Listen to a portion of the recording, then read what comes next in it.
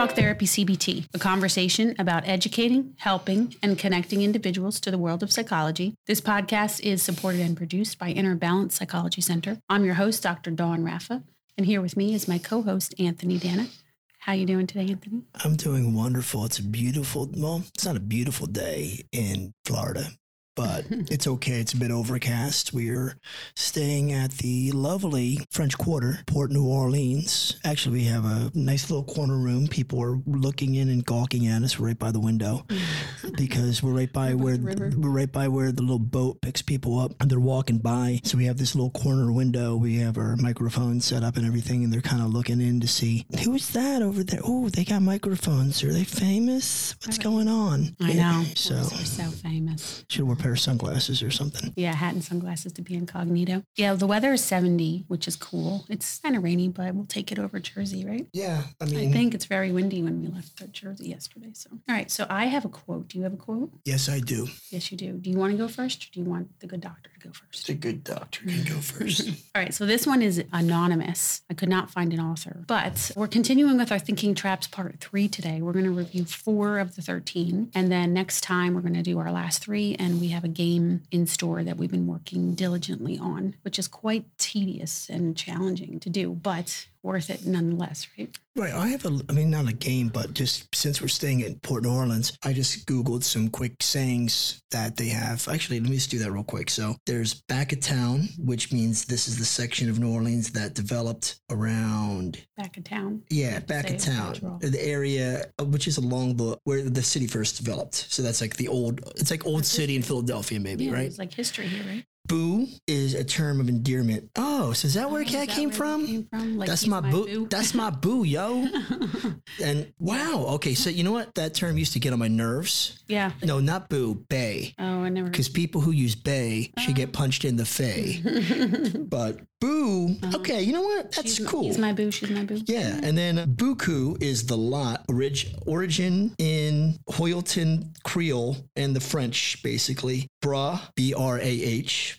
Yo, bra. That's like a surfer term. Yeah, it's shortened form of brother, used between two men to address one another. And let's see what else we got real quick here. Buy my house, not purchase, but buy like next to, okay? And that means at my house. This is just like the French expression chez moi, M-A-I. M-A-I, chez moi. Chez moi. See, thank you. That's why I keep, chez moi. I took 4 years of French, but I don't remember much of it. I took 2 years of Spanish and I barely got through it. And I've copied off of Victor Bermudez, thinking since he was born in Puerto Rico, I would get an A, and we both got D's. And I said to him, Victor, you know what? I copied off of you, and this is like your first language. And he says, yes. Okay, so well, it's formal though. Yeah, he says, well, you speak English. Do you get an A in English? True. And I'm like, you get a good point there.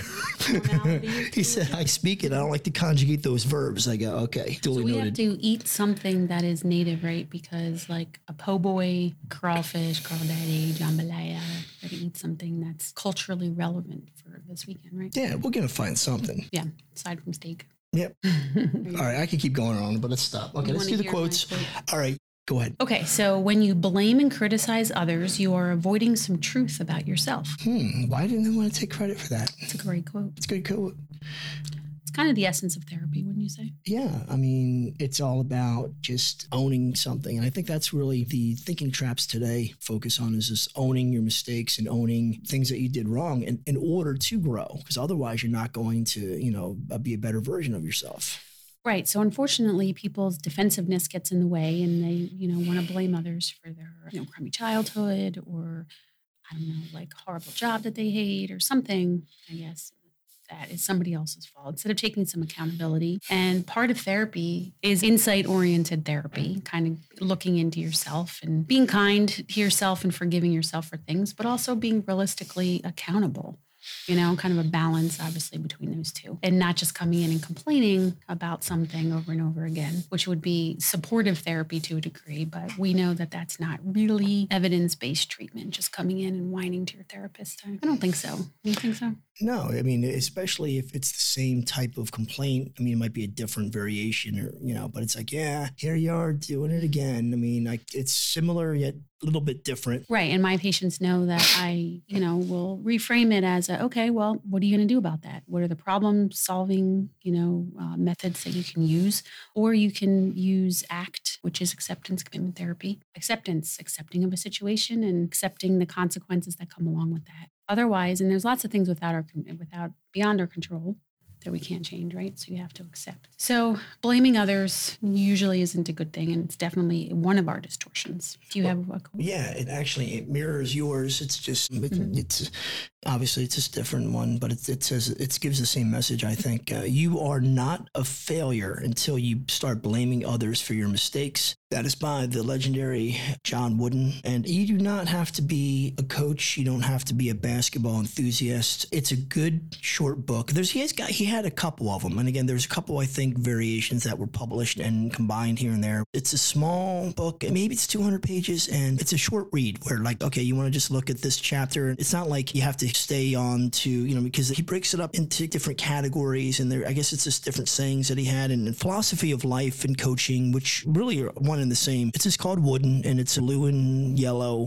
is the cover. I love this one because just knowing from his background, it has two meanings. It's one, obviously in a sports endeavor, whatever sport you're playing, he doesn't want you to blame others for a loss or, something that happened. Speak for yourself. If you made a mistake, you made a mistake, but don't talk about, somebody who missed a free throw or, didn't do their job. Like, that's the coach's job to address, not yours. Yeah. There's a CBT technique called the pie chart of responsibility and causality, which I like to do. It's really like putting it in perspective of how much is really your fault, how much is somebody else's fault. It's rarely black and white, right? Or other distortions where it's 100% somebody else's fault, especially with a team sport, right? Like, it has to be a percentage, like a realistic percentage. It can't be everybody else's fault all the time. So today we are going to tackle the next four, 7 through 10 thinking traps. And then, so this is part 3. And then thinking traps part 4, we'll finish up the list, and then we're going to play our game that we're still compiling and working on. So I'm just going to have the two of us work on the list, and I'm just going to throw these out at you, and you're going to just review them. And then, I'm sure I'll have a follow-up question, because I always do. I'm always curious. I try to be. Rejecting the positive. What's that all about? Right. So it's kind of self-explanatory. What it states is people who have major depressive disorder tend to reject the positive. So,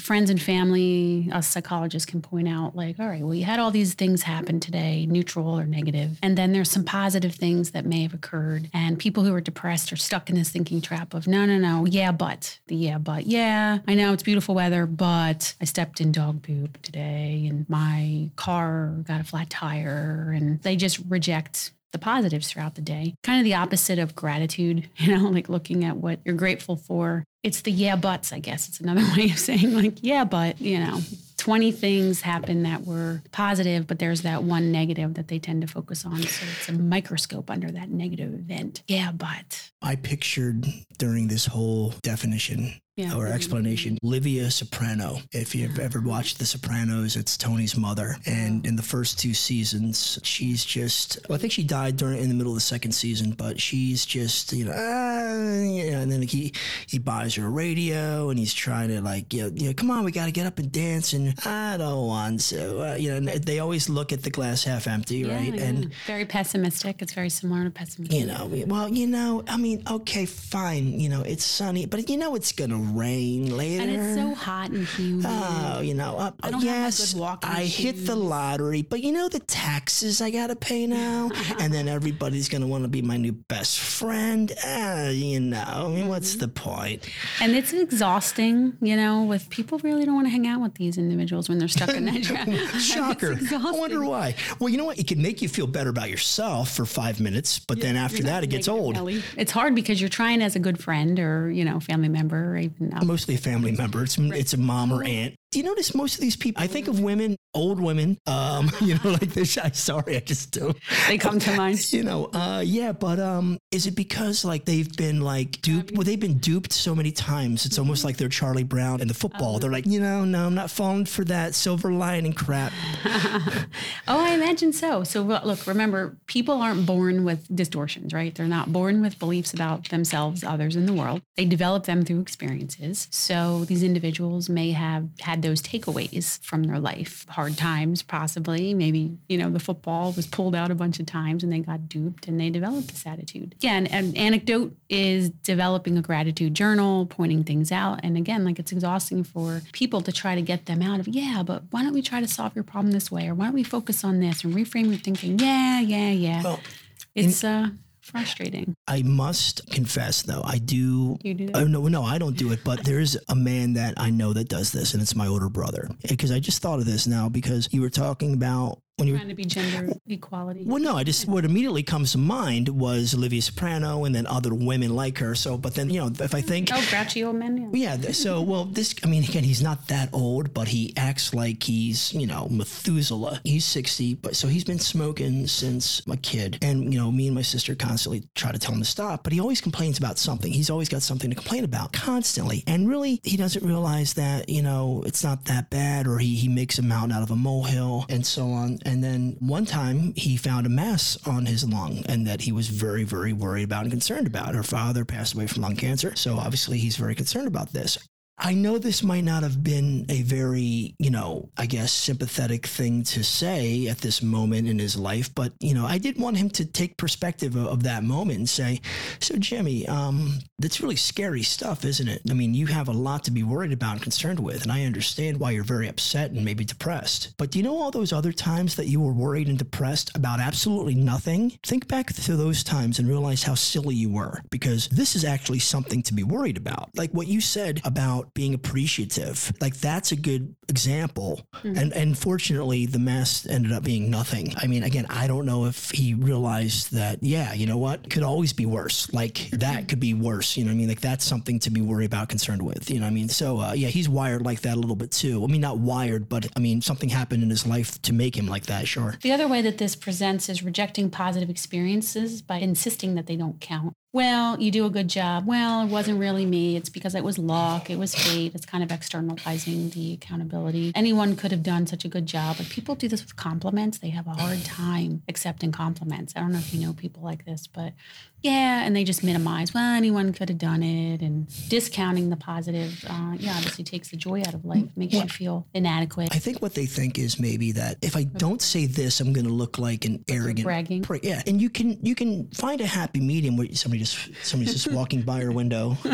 He's on the phone though, but it was just it was like I was wondering what you were looking at behind me, and I'm like, oh, sorry everybody. It makes you feel like you're right here with us. So what was I talking about? Oh, God, this is mine. What were you talking about? I don't. No, what was I talking about? That guy really. Like discounting. that guy really. There you are. Discounting the positive. I said that is really not a good job or not accepting compliments. The reason why they can't take a compliment maybe is like they have to downplay it because if they don't, they sound arrogant. They feel like that they're arrogant. Where you can just say, "Oh, thank you very much. I appreciate that." Just be humble, but take the compliment and also acknowledge that, you did a good job. Well, when people are depressed and they have negative core beliefs such as I'm inadequate, inferior, worthless, defective, like those really unlovable type of, inferior type of beliefs, she's just lying. She's just trying to be nice. Or no, I'm not really worthy. I don't deserve to be called. Oh, so you think it's false praise and they don't take it, they take it as I don't deserve you're full of crap. You're just trying to, Yep. Eddie Haskell. Yeah, right. That's another thing that, again, a lot of these are seen with people that have depression and anxiety, and part of our CBT work is to get people to elicit and notice their automatic thoughts. So I'll have them journal and do a thought record and first notice, like we have a ton of them that pop through our mind, right? So, and then we work on, like this catching, checking, changing, work on checking them to see if they're distortions and then changing them.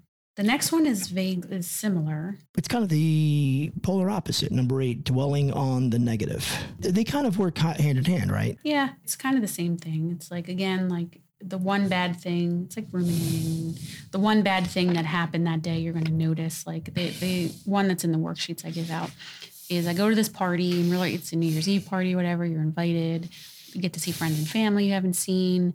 But you spilled a drink or wine or whatever on your shirt, and you focus and ruminate on that event aside from, well, it's not a big deal. And they tend to just perseverate on that. So dwelling and dwelling and dwelling on the negative over and over again. So again, people who have depression tend to do this too, picking out like the bad or unpleasant part of a day or a situation or a speech or a paper. I don't know, like, well, this is what I did wrong. And it still comes back to I did something wrong, or the world is unlucky, something like that. So somebody who cannot take a compliment. Mm-hmm. So instead of taking a compliment and, kind of like not obsessing, but just really embracing the compliment and keeping that as, something to keep them motivated or, keep them happy or make them happy. Mm-hmm. But if somebody gives me a compliment, I don't care. But if somebody criticizes me, I'm going to focus on that. And I think by nature, a lot of us are like that, where you can give somebody 10 compliments, but they'll only remember the one critical review. Yeah, exactly. Right. They can have a glowing review aside from, okay, well, you're late to work, and they're going to focus and ruminate on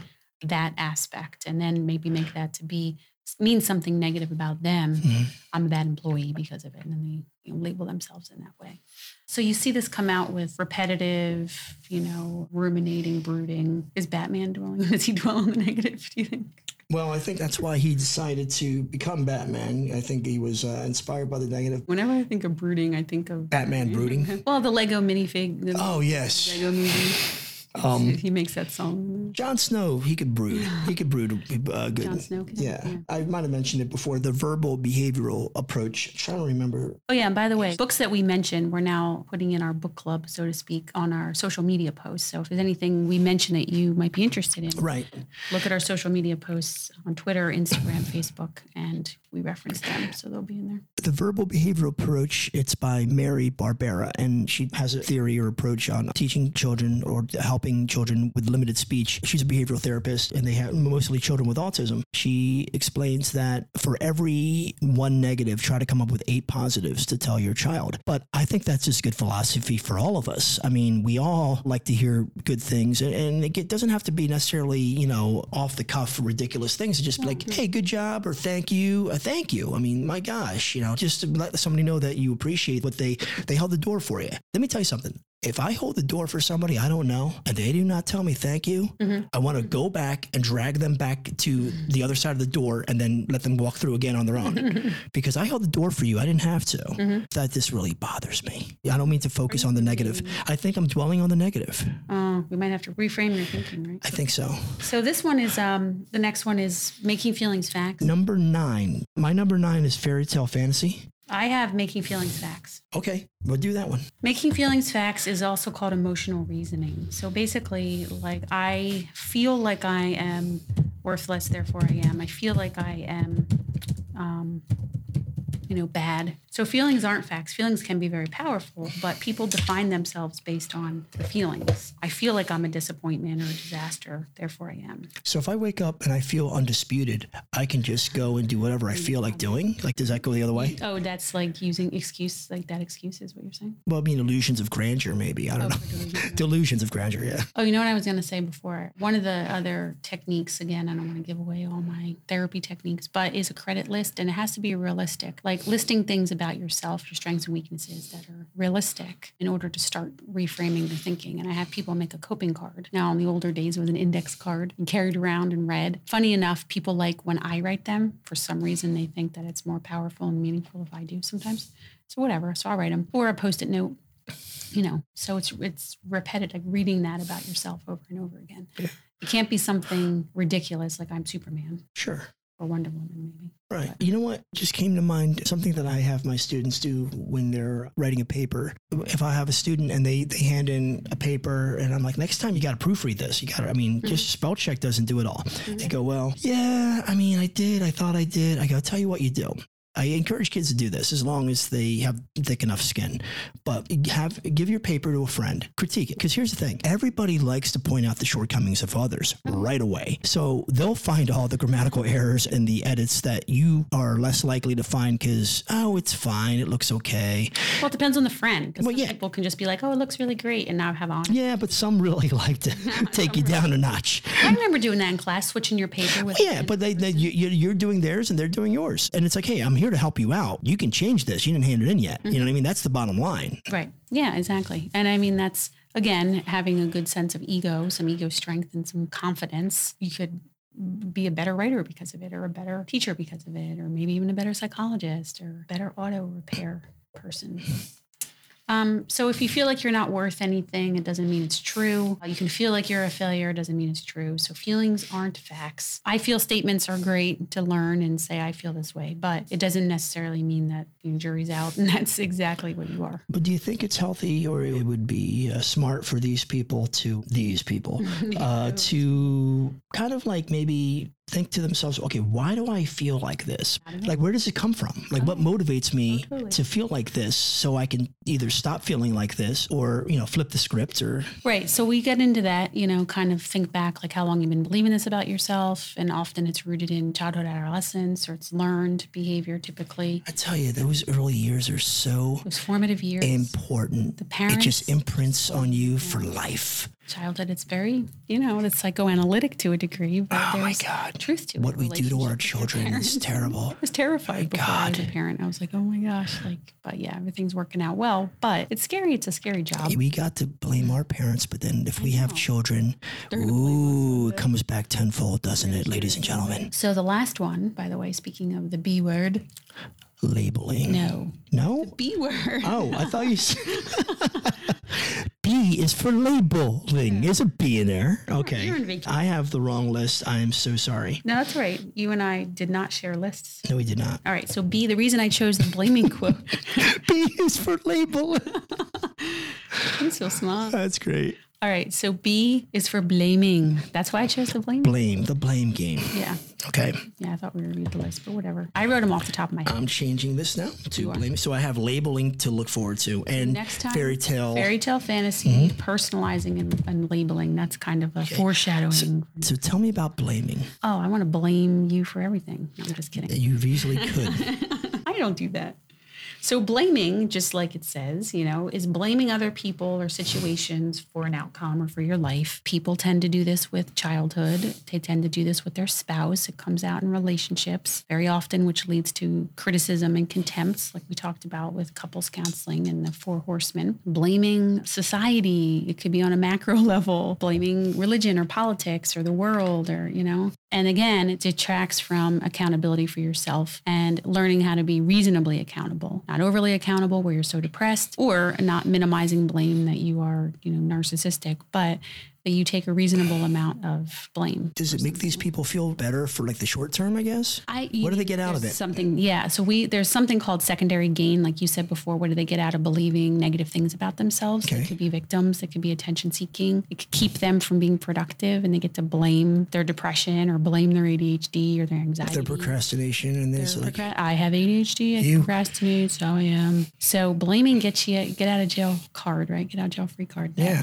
You get to blame lots of things. And I don't know, I just think it makes you a victim if you blame. Well, Well, I mean, what's worse than being an actual victim where you paint yourself out to be a victim? Like, that's even worse. Like, I mean, And it works, though, for some people. Some people take pity on these individuals and they, get, like I said, they get a lot of attention from it. They get people to do things for them if they're dependent or they have a dependent disorder, codependency or dependent personality disorder, then, I'm just not good at that. So, let me help you. You're so depressed. I'm going to help you, So blaming is, I guess people like it. It's probably the most used distortion, I'd say, right?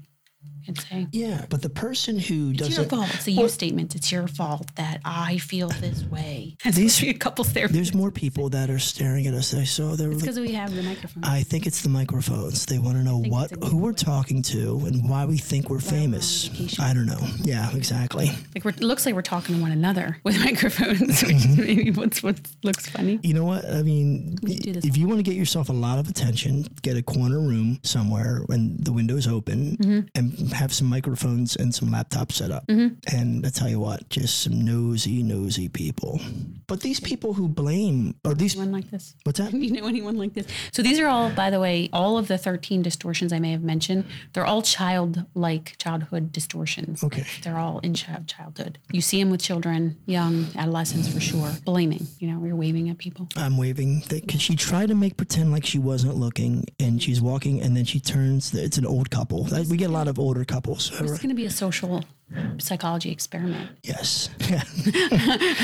But the people who feel sorry for these people who are, and they want to help them, like you said, like, okay, I'll feel sorry. Like, I mean, they're enabling them. Oh, sure. But what do they get something out of it? Like they feel like I helped this person. I'm a good person. Oh, sure. Yeah. It feeds into their belief about themselves, their identity as a helper, rescuer, caretaker. There's a yin to a yang. There's like, okay, well, it's a two-way street. I'm the victim. I blame other people for and I'm like, okay, well then I'll help you. Or they're each getting something out of it, but it's nothing healthy, nothing concrete. Yeah. Well, listen, so people who blame, can you imagine like the same thing with the shoulders? Maybe we should. The shoulders. The shoulders out there. You know who you are. They're angry. It elicits a feeling of anger because you're living in a world where people should behave a certain way or the world should be a certain way, or blaming someone. Because when we blame someone, are we ever happily blaming them? No, blame. I'm happy to blame this person. No, that's like, it. I feel good about blame is a damning word. It's not, to give credit. No. Oh, the credit means that's a good thing. So if it's a good thing, it's credit or praise. And if it's a negative thing, it's blaming, right? Yeah, I would say it's mostly used in the negative way, not like, well, it could be a rejecting the positive person. Yes, I'm going to blame you for winning the game for us. Yeah. Damn you, The success. Yes. I'm blaming the success of winning the game on the coach. Right. I mean, that's kind of weird. So cognitive distortions can actually overlap, right? There could be assuming, catastrophizing, I wonder if there's all 13 in one line that we could come up with. That sounds like a new game. Sounds like a new game. Ooh. Where it's shoulding, blaming, personalizing, labeling, mind reading, catastrophizing. I like her bag. It's nice. Sorry. I'll just keep people watching. This is fun. I'm multitasking. Mm-hmm. It looks like it stopped raining. I think it did. Kind of did, yeah. So on that note, since it stopped raining, we're gonna hit the pool. Are we? I want to see if they got a hot tub. Okay. Hot tub in the wall tub. You're funny. All right. So then we gave away our plan for next time, which is personalizing fairy tale fantasy and labeling. But I got to make a new list. But yes, I got to get ready for that list for next week. Our list has or to 2 weeks. Coincide. Yes. Yeah. I'm blaming. Oh, inside. We're already inside. Oh, I'm sorry. No. Your list has to match my list, or else it's your fault. Right. And everybody. It's not my fault. And everybody remember, like the distortions. B is for labeling. What's the takeaway? What's the letter B? It's like Sesame Street. B stands for, yes, exactly. I'm like, wait, what? But that's not it. B is for boy, balloon, and labeling. Remember that. Yes, we're educated people too, right? Today's show was brought to you by the letter B. Excellent. So just to summarize what we learned today, cognitive distortions, we all tend to do it unless you're trained rigorously not to. But it's one of those things, are you stuck in these loops or are you able to unhook from it and reframe your thinking, see things in a different way? Generally, a lot of these distortions, they're dysfunctional. They're called self-defeating and dysfunctional because you end up feeling poorly. You don't really feel positive because of it. So that's why they're considered. That guy looks like he just came off the set of Sons of Anarchy that walked by. He gave us a little nod and kept walking. Out. Well, that was appropriate. Well, there's people coming and going now that the weather is clearing up. It's Florida weather. It's not sunny and beautiful and gorgeous like I expect, but whatever. So how y'all doing? The 3 C's, check, catch, change, y'all thinking is what you want to look out for. So we are going to go do stuff. Yes, we are. So thank you all for listening to our show. Catch all of our episodes and more at www.innerbalancepsychology.com or talktherapycbt.com. Email us. Feel free to do so if you have any comments or suggestions for future shows. Email us at info@innerbalancepsychology.com. And remember to stop it and give yourself a chance.